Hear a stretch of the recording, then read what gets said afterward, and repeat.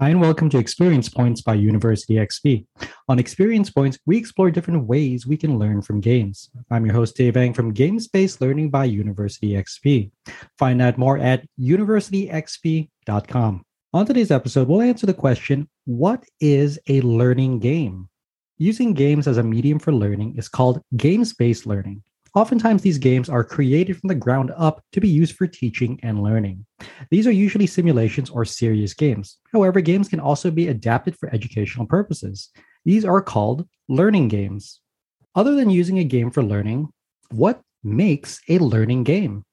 This episode will define what learning games are. In addition, common problems and challenges with learning games will be reviewed. Key characteristics of learning games will be provided, as well as attributes that make good learning games. This episode closes with how to design learning games, as well as provides an argument on using games for learning. So, what exactly makes a learning game? Often we get bogged down in the term learning game because we think that a learning game has to be first and foremost a tool used for learning. However, a learning game is still a game.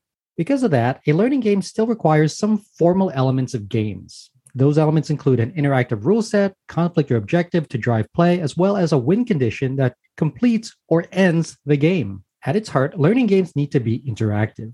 Games are different from traditional media, like narratives, movies, books, and stories. Games are meant to be played with. They are meant to serve as an interactive framework that engages the player. Games adhere to the constructivist theory of learning due to this structure of engagement. Constructivism in learning involves individuals creating knowledge through their action and interaction. This knowledge creation is different from other methods of teaching and learning that rely on declarative or factual knowledge. Information is exchanged and shared through those methods, but is not necessarily created. The difference between the two is this. Declarative knowledge is about knowing all the letters of the alphabet. Constructed knowledge is about knowing how to arrange those letters to write a persuasive speech. You can gain the former through rote memorization. You can earn the latter through study, practice, and experimentation. These are three areas where learning games excel. That means that learning games are games that are designed to be used for or with educational goals. They are still games and possess their formal elements, but learning games go one step further and support the process of teaching and learning through gameplay. Some of the most powerful tools that learning games have to offer are already what makes successful commercial games. They involve a feedback structure, goals, and paths to success, and a framework for learned competency. Games don't require that players be successful. Rather, they provide the framework through self-determination theory in order for players to create their own success through playing the game.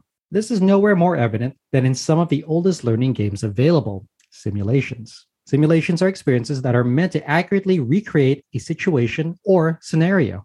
Simulations become powerful tools for learning and development when paired with a focus on using the game for learning. Simulations include high-tech versions used to train commercial pilots to low-tech versions like live role-playing.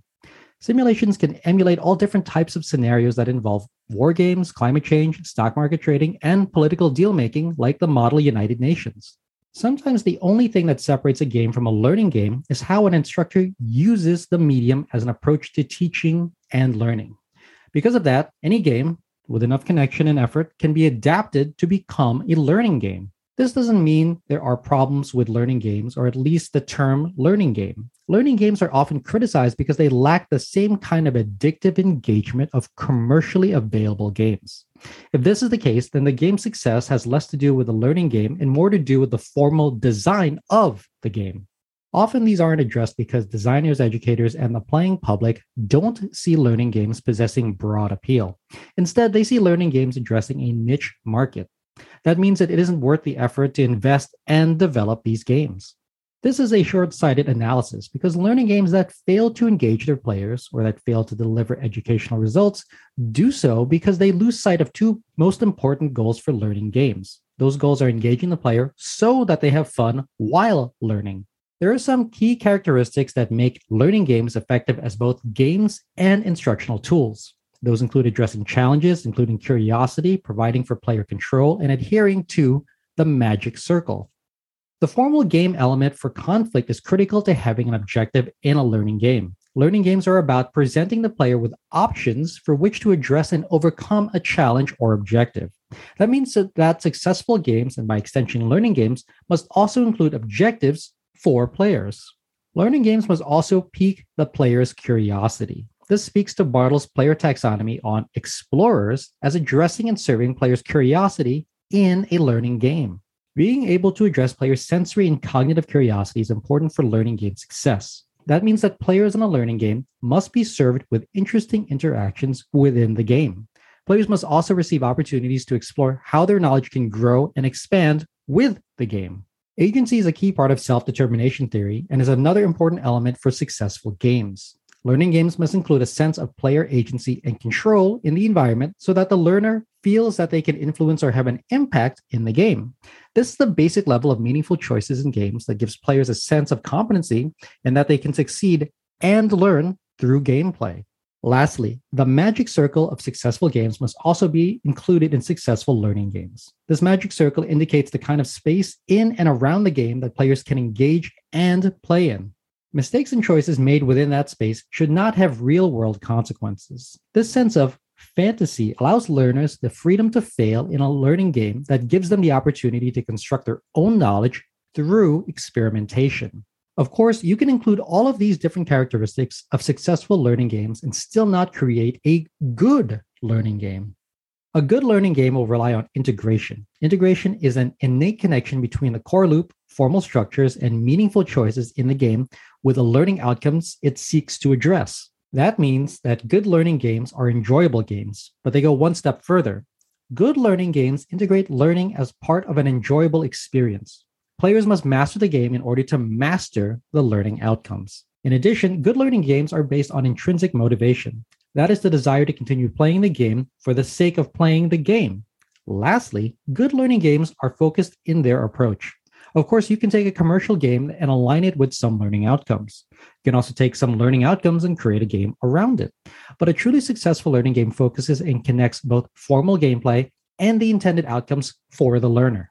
When thinking about your learning game design, include the connection between the formal game elements and your learning outcomes. Include intrinsic motivation as the main desire to drive player behavior. Then focus the game on the key outcomes you hope to achieve. You can start to address all three areas through a game's rule set. These rules define what players can do, what players cannot do, and what players should do in order to win or resolve the game. These rules represent the core experience and the core loop of gameplay. However, rules alone do not make a game. There must be some kind of motivating factor that sparks students' interest in playing the game. Meaning must be attached to the reason that players begin playing the game. Meaning must always remain attached so that players continually return to the game. Lastly, remember that learning games are created to take advantage of the motivation and engagement that attracts players to games. A game unplayed is an ineffective game. A learning game that doesn't engage learners is similarly unsuccessful. Reasons for players to continue to play is paramount to ensuring that the learning game is a success. The role that education plays in people's lives is changing. With that change comes the way that people learn. One of those ways can be through games. Not necessarily through the use of commercially available games, but through skillfully crafted learning games that include educational content that is consumed as well as enjoyed. Learning games are not just games, but rather complex challenges that engage learners as well as include a clear instructional goal. That engagement is important in order to keep players motivated. Intrinsic motivation is paramount to ensure that players have fun playing a learning game so that they can continue to engage. However, this fun engagement doesn't come without a skillful connection between in-game tasks and the ultimate learning outcome for players. These should always be connected in ways via mechanics, interfaces, and story. Doing so ensures that the learning game meets the educational outcomes of the designers as well as provides a fun experience for learners. This episode defined learning games. In addition, the episode covered common problems and challenges with learning games. Key characteristics and attributes of learning games were provided. This episode closed on how to design learning games, as well as provided an argument for why games should be used in education. I hope you found this episode useful. If you'd like to learn more, then a great place to start is with my free course on gamification. You can sign up for it at universityxp.com/gamification. You can also get a full transcript of this episode, including links to references in the description or show notes. Thanks for joining me. Again, I'm your host, Dave Ang from Games-Based Learning by University XP. On Experience Points, we explore different ways we can learn from games.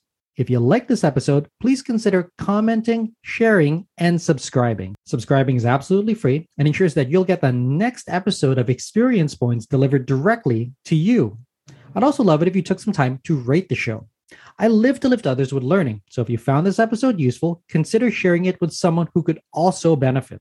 Also, make sure to visit University XP online at universityxp.com. University XP is also on Twitter at university_XP and on Facebook and LinkedIn as University XP. Also, feel free to email me anytime. My email address is dave@universityxp.com.